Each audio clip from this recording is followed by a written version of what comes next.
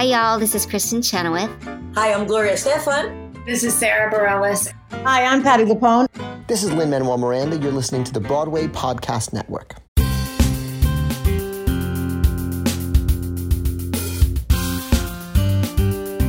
Welcome to Stagecraft, Variety's theater podcast, bringing you backstage and behind the scenes with the stars, creators, and industry leaders on Broadway and beyond.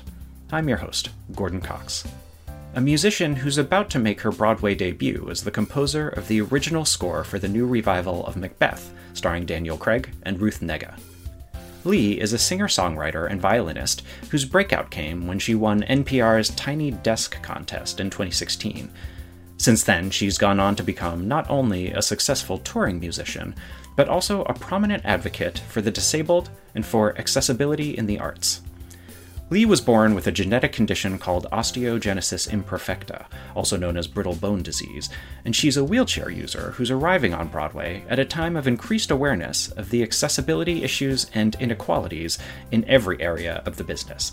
After all, it was just 3 years ago, in 2019, that Ali Stroker became the first wheelchair user to be nominated for a Tony Award and the first to win one. Now, Lee is in the virtual studio with me to tell us about making music, breaking barriers, and why theater is kind of her family business.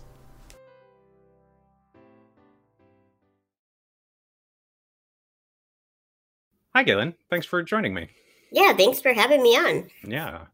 So it sounds like this job, working on a Broadway show, found you rather than the other way around. Tell me a little bit about that. Yes. So I'm a musician, of course, and I've been, before the pandemic, I was a touring artist full-time and then did a lot of online stuff. But out of the blue, last summer, I got an email from the production team, and they just said we were interested in seeing if you want to score a Broadway show. And they didn't tell me which one it was or anything, and I said, of course, I'd be interested in talking about it. And they set up a phone call, I didn't realize at the time, with Sam Gold, the director. And he told me more about the show, and it was just like, of course I will do that. It's actually my first full score in this kind of theater setting. I did a live soundtrack to a film one time, but that was just like a weekend engagement. It's very different than a Broadway performance that's going to run all summer. So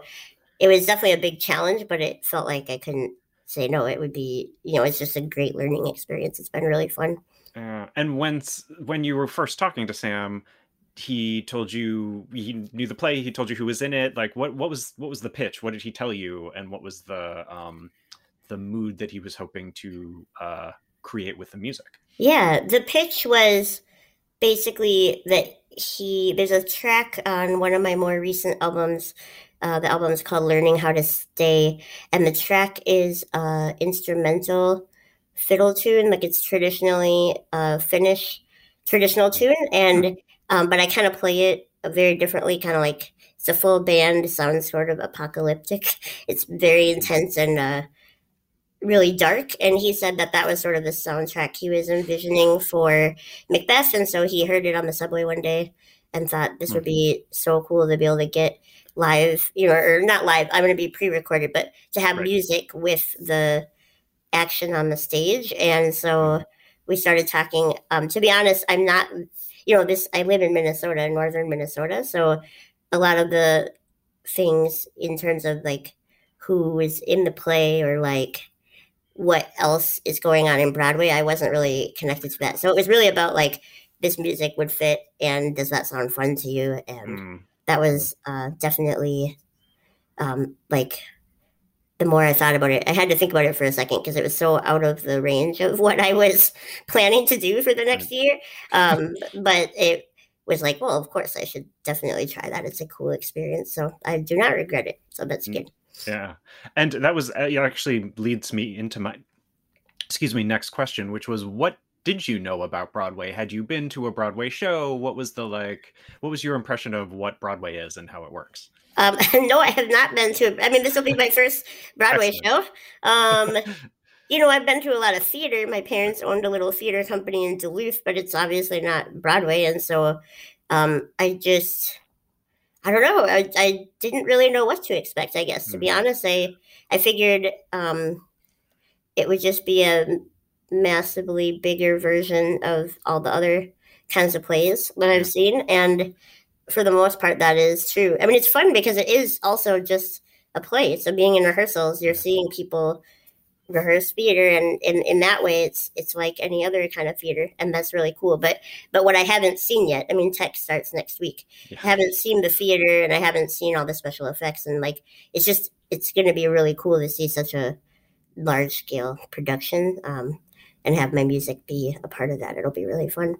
Yeah. Was Macbeth the play meaningful at all to you? Did you know it or like it or dislike it? I mean, I like Shakespeare, but then the more he described it, it's cool. It's, he's obviously making it his own. And so a lot of the preconceived ideas you would have about what a Shakespearean soundtrack would be like is not the case. You know what I mean? Like there's modern sounding instruments and effects and stuff because it's not meant to be stuck in Shakespeare's time. Like that's not really, it's really fun to fit the vibe of what's happening on stage, but not have to be constrained by this is what people are expecting when they see Shakespeare, And how and when in the production will the music be used? Is it underscoring or like played during scene changes or all of the above? It's all of the above. We both kind of started out, he gave me a list of cues, and I read the script and wrote some ideas for where there could be music. And then we came together and kind of talked it through. And I had a list of about 50 different places where music could come in. And I don't think it'll all end up being exactly where we, envisioned when we first talked. But there's a lot of music, and it kind of just flows throughout, which is cool. I mean, as far as I know, when you see it in April, it'll be a big part of what sets the mood for different scenes. And there's a little bit of singing, which is cool.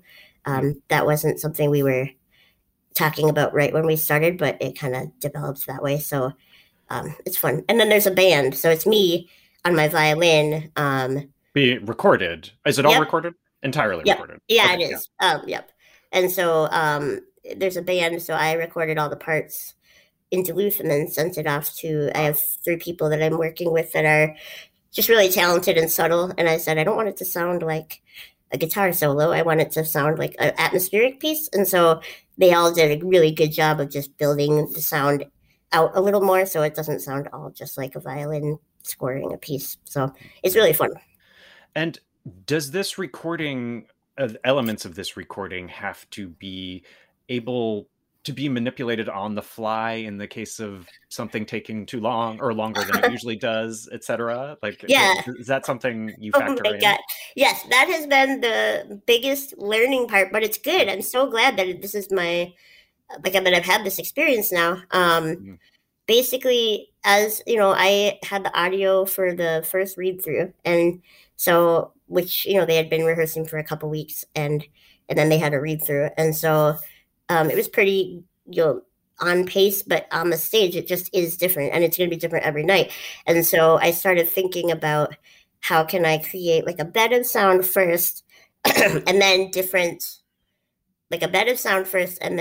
cues that can be pressed to come in whenever the word that I want it to happen are. So I kind of, as I was thinking about it, I asked my band to create different ambient tracks in the right keys for each theme. There's themes throughout the play. And so I kind of weave those in and out so that there's always something underneath when I'm scoring. But it should theoretically feel pretty in sync with what's happening on stage because of the way we've broken it up. I mean, it's pretty massive because it's kind of attempting to have a live band sound without a live band, but I think it's going to work. I mean, like we're trying it out in rehearsals, and as I'm getting farther along, because I'm still in the mixing process right now.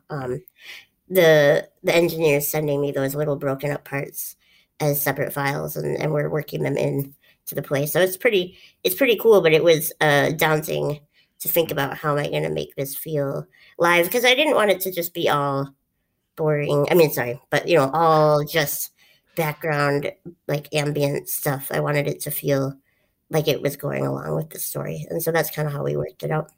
Yeah. And how would you describe the sound of this show versus how you would characterize the sound of the music that you write for yourself to perform? A lot of my songs are folky, like I'm a folk songwriter. But the instrumental stuff I do, I wouldn't say it's a far cry from that, actually. I started out learning how to loop with Alan Sparhawk of the band Low. He lives in Duluth, too, and so we had a project for many years together, and sometimes we still get to do stuff occasionally. But he taught me about looping and gave me my first looping pedal, and I practiced for a bunch of years. And those things, a lot of what I did is I would reinterpret traditional fiddle tunes, but a lot of the sounds that I'm drawn to are not far off from where we're headed with Macbeth. Although it's different because it's just underscoring. So it definitely, I have little melody lines for each main theme or character, however you want to think about it, that keep recurring, but a lot of it has to do with how do you make each time it comes in sound a little bit different. So it's definitely different than an album or a songwriting, way different than that, but it's fun. And the songs that are in there with singing, I would say, are pretty characteristic of my vibe. So I don't know. Are there any moments when the characters sing? Occasionally Shakespeare writes songs. I can't think of any in Macbeth, but there might be some that I'm forgetting. I don't know. I think that's kind of TBD. So I can't give you a direct answer on that. I know there, it has to be all by the books with the union and stuff. So I don't know. Right. You'll find out when you watch it. So. Yeah. And so how much do you anticipate the music being revised and reworked in advance of the opening? You start previews on the 29th, and then you'll, get the experience of, well, first you'll go through tech and then start previews on the 29th and see how the music works with audiences. How much do you expect work to continue and evolve? I'm assuming that it will. It's already evolved quite a lot. Like there's a lot of sections that were separate and now they're all connected with different underscoring. And then I'm going into the studio tomorrow and Saturday to do a couple cues that didn't exist before. And then when we see it live, I'm sure things will get reworked or moved or possibly cut. I mean, it really has to support what's on stage, because obviously you don't want to be doodling over Daniel Craig and making it hard to hear anything. And so, the way I did it is everything I sent to Sam, he gave me the go ahead to send to the band. So he's heard it all.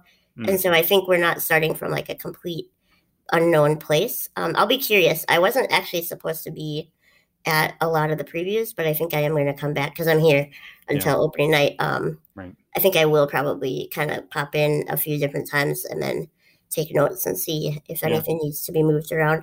I'm really curious how the audience responds. So far among the cast and the creative team, it's been a really positive response. And they said that it really supports what's happening, but it's so different. I mean, we're in a little rehearsal space, and the big theater is going to really change the vibe, I think, of what happens. Yeah. I wonder if we could talk a little bit more about your background. You mentioned that your parents owned a theater company. Tell us a little bit about that and your memories of that time and of what theater was for you then. Yeah. Well, I mean, theater is a huge part of my family. It's just, it's funny to be involved again because I hadn't really for a while, but my parents met in a play. They met in Brigadoon. And then I was born shortly after that. And then they did plays, all the time when I was growing up. And I actually did my first play when I was 7, or not even, because I couldn't read yet. My dad recorded my lines. I did a Mark Twain monologue. And he recorded my lines on a cassette tape, and I listened to them and memorized them that way. And so plays, I did a lot of children's theater, and they, when I was 10, opened a dinner theater, which mostly did like small scale musicals and murder mysteries, and then some smaller casts, like regular plays. So they kind of had a gamut. And that was a big part of growing up because they would go down to this theater, which was on the 3rd floor of like a place that had a bunch of shops and a hotel and a bunch of different stuff.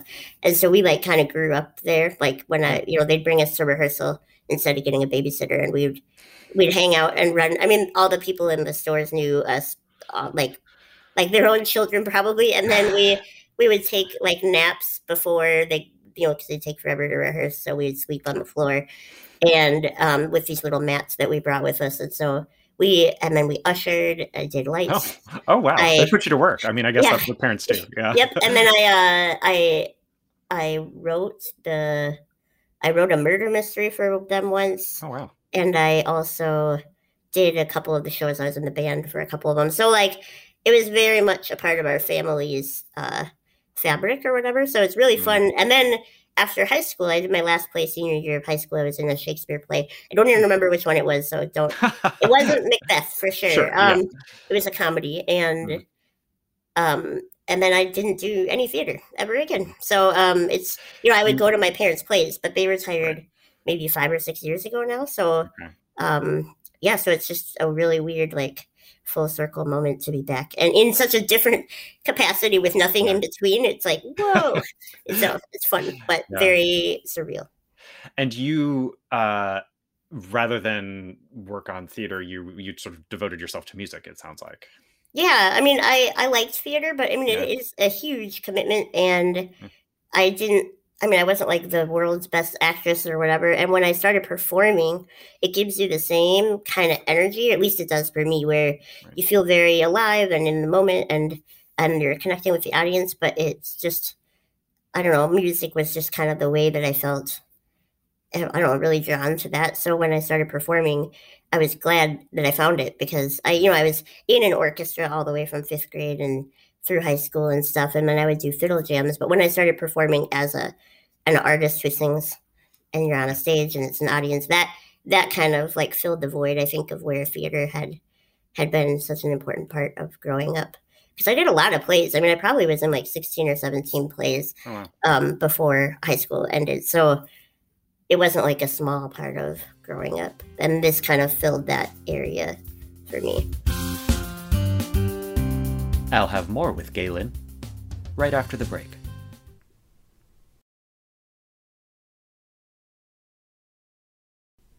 And now, here's more with the musician Galen Lee.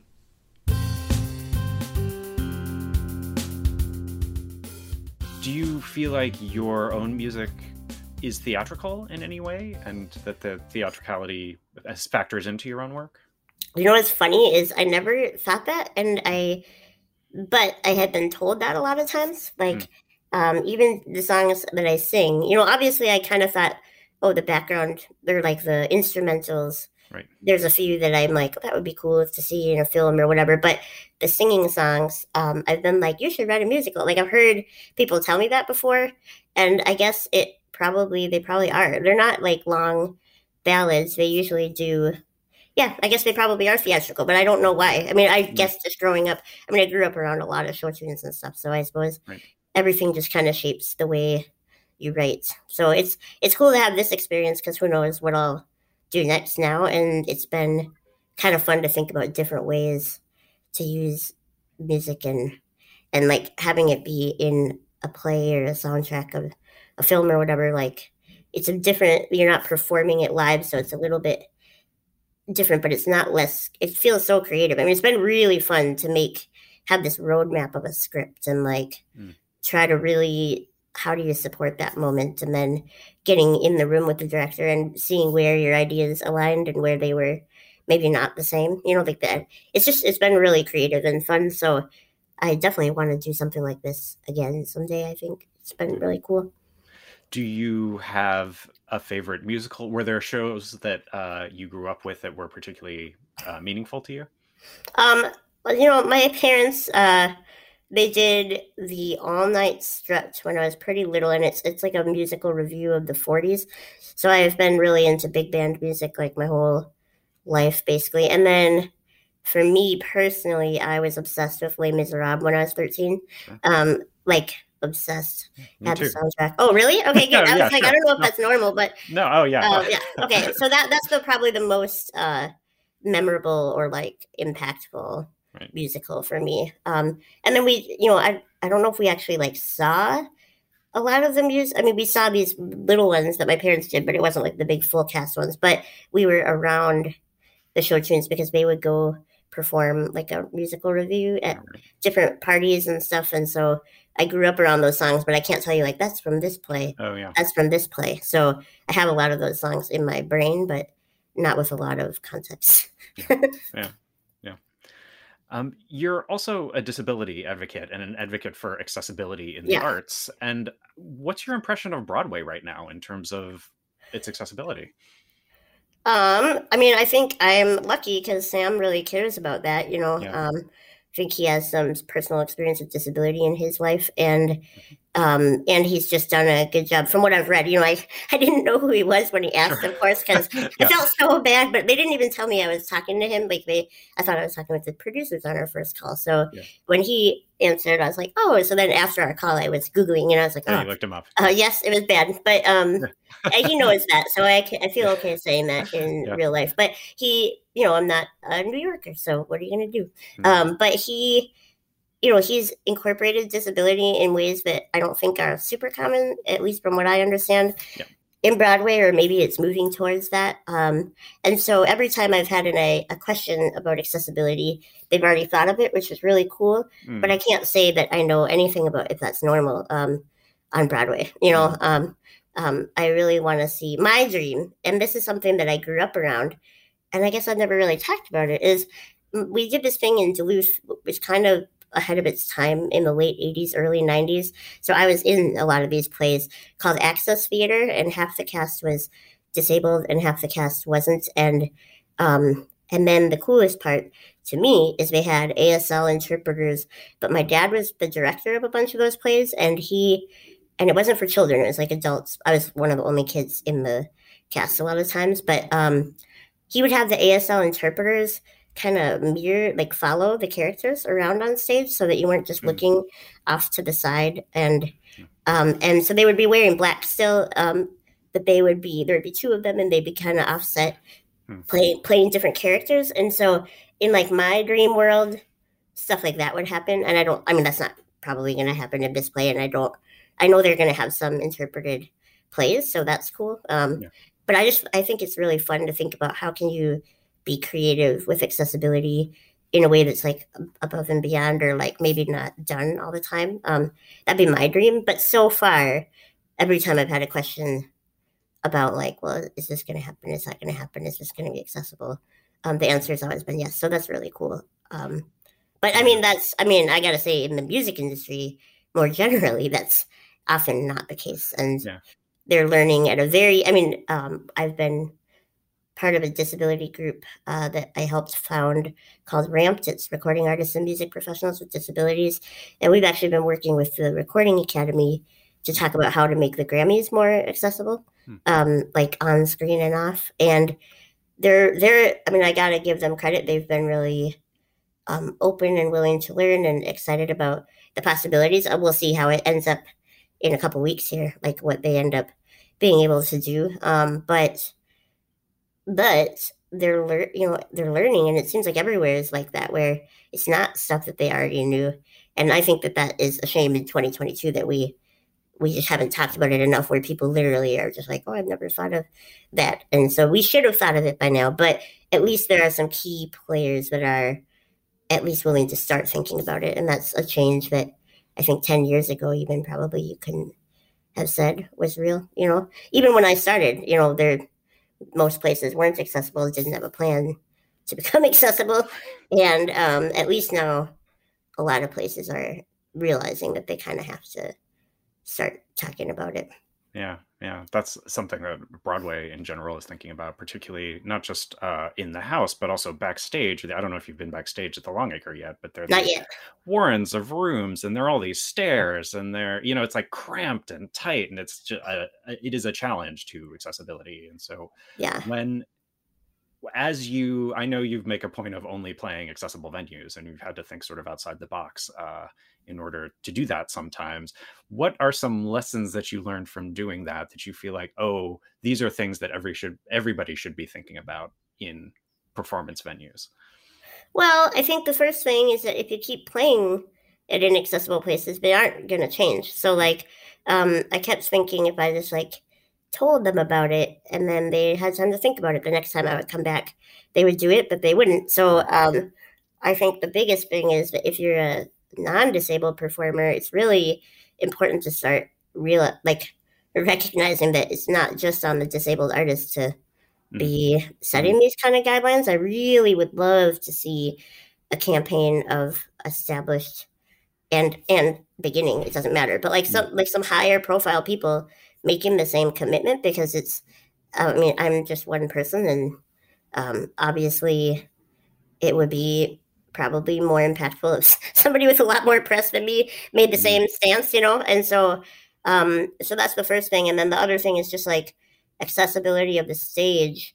I think there's this misunderstanding that as long as you can get up there, it's equal access. And like a lot of the ways people get up there is by being carried, and you just don't carry other artists on stage. That's just not accurate. I mean, yes, you can do the show, and I think it's a powerful thing to just be out there doing your art, but you shouldn't have to be carried. But it took me a while to get to that point. I performed for a few years really regularly, like full-time touring, before I decided this isn't changing. And that's why I did it. I was like, it's never going to change, I guess, if you don't start demanding things be different. But that does limit where I can play. And I think that maybe the biggest lesson I've learned is just how much people haven't thought of it, and why it's important to talk about it. Because when people witness, like I played at the Mercury Lounge in New York City a couple of years ago, and they had said they'd get a ramp, and it wasn't it was not safe, and it's way too steep, and then the bathroom wasn't really accessible, and my green room was in the mop closet, and so like there was a lot of issues with that show.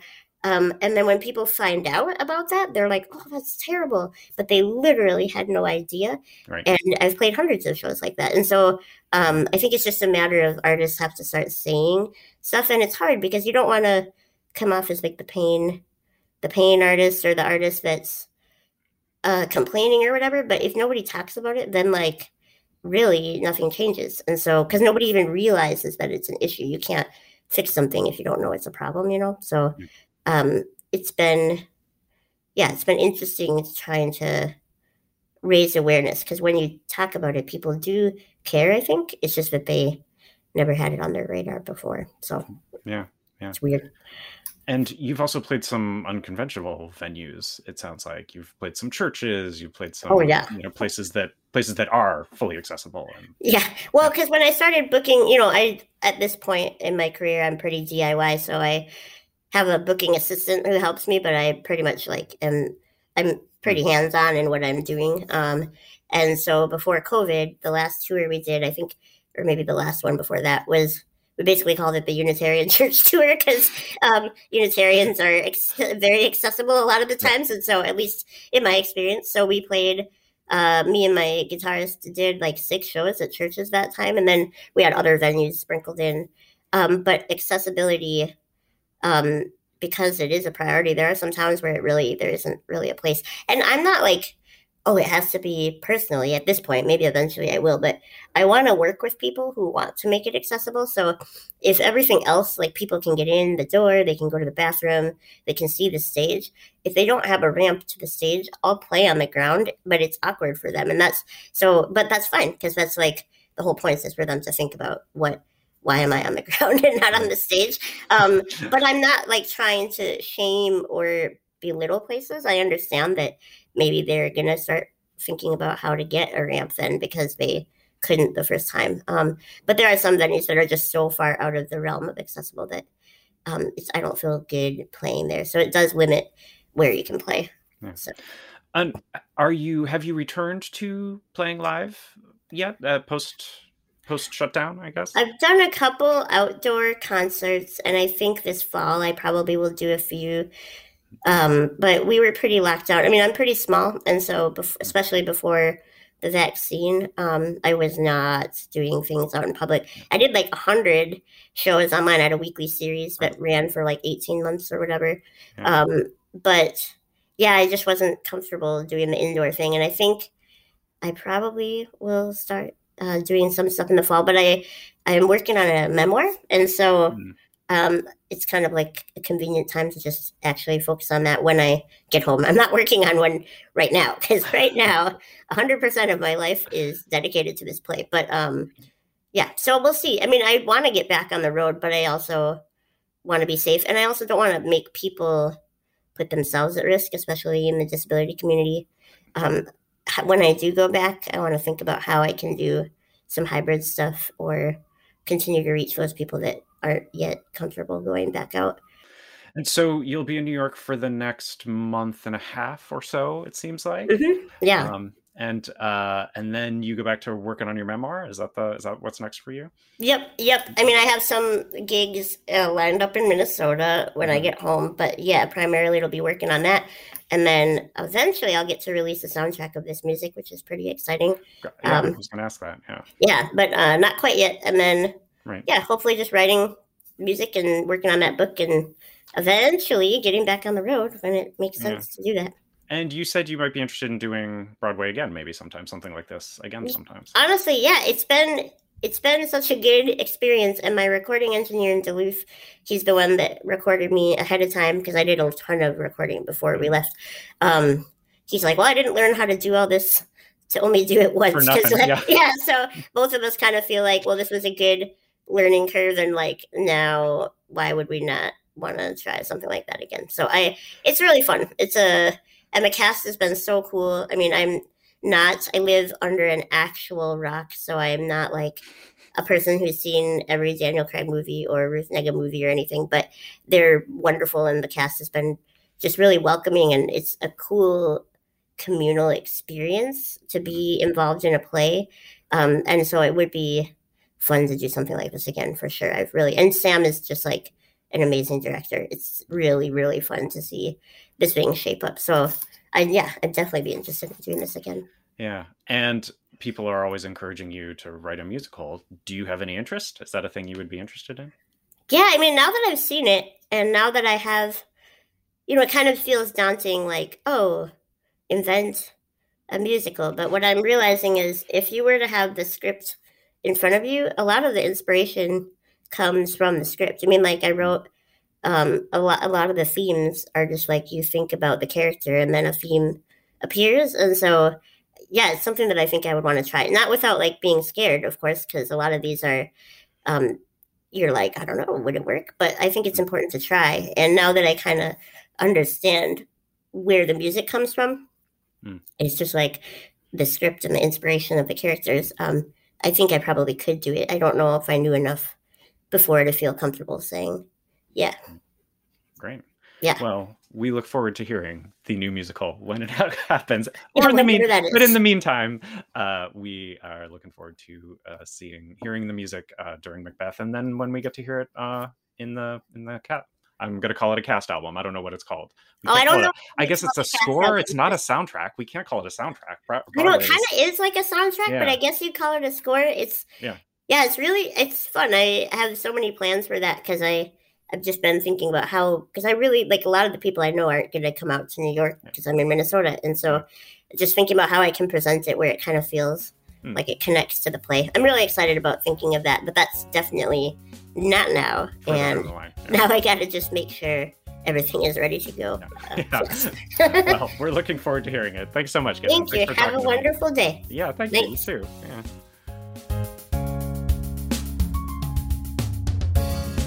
That was Galen Lee, the composer of the original score for the starry Broadway revival of Macbeth, starting previews at the Longacre Theatre March 29th. If you like what you're hearing on this and other episodes of Stagecraft, I'd really appreciate it if you took the time to rate and review us wherever you listen to podcasts. It really helps us grow our audience of folks who love theater as much as you and I do. Or tell a friend about Stagecraft, or give us a shout out on social media. Find past episodes and subscribe on all the pod places, including Spotify, Apple Podcasts, and on the Broadway Podcast Network, which is a great place to find more theater for your ears. I'll be back in 2 weeks with another new episode. Until then, find me on Twitter at gcoxvariety. Thanks for listening, and see you at the theater.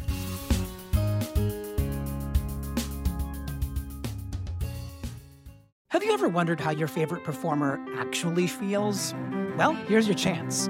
Welcome to The Quiet Part Out Loud with me, Bobby Steggert, Broadway actor and now a therapist to a whole host of Broadway creatives. Part interview, part therapy, this is not your typical podcast. We'll go right to the heart of things with some of your favorite artists, what they still struggle with, what lessons they've learned, what they haven't figured out yet. There's enormous power in saying the quiet part out loud. Are you listening? Hey, it's Leslie Odom Jr. here on the Broadway Podcast Network to tell you about the Rise Theater Directory, a program of Maestro Music. Rise is a national online resource designed to connect and empower backstage and administrative and creative theater professionals from underrepresented backgrounds. If you work or aspire to work in the theater community, this can help you find your next project. And if you hire theater professionals, search the Rise Theater Directory to find your next team. Create your profile now and get more information by visiting risetheater.org. That's theater with an RERISETHEATRE.org, because only together we rise.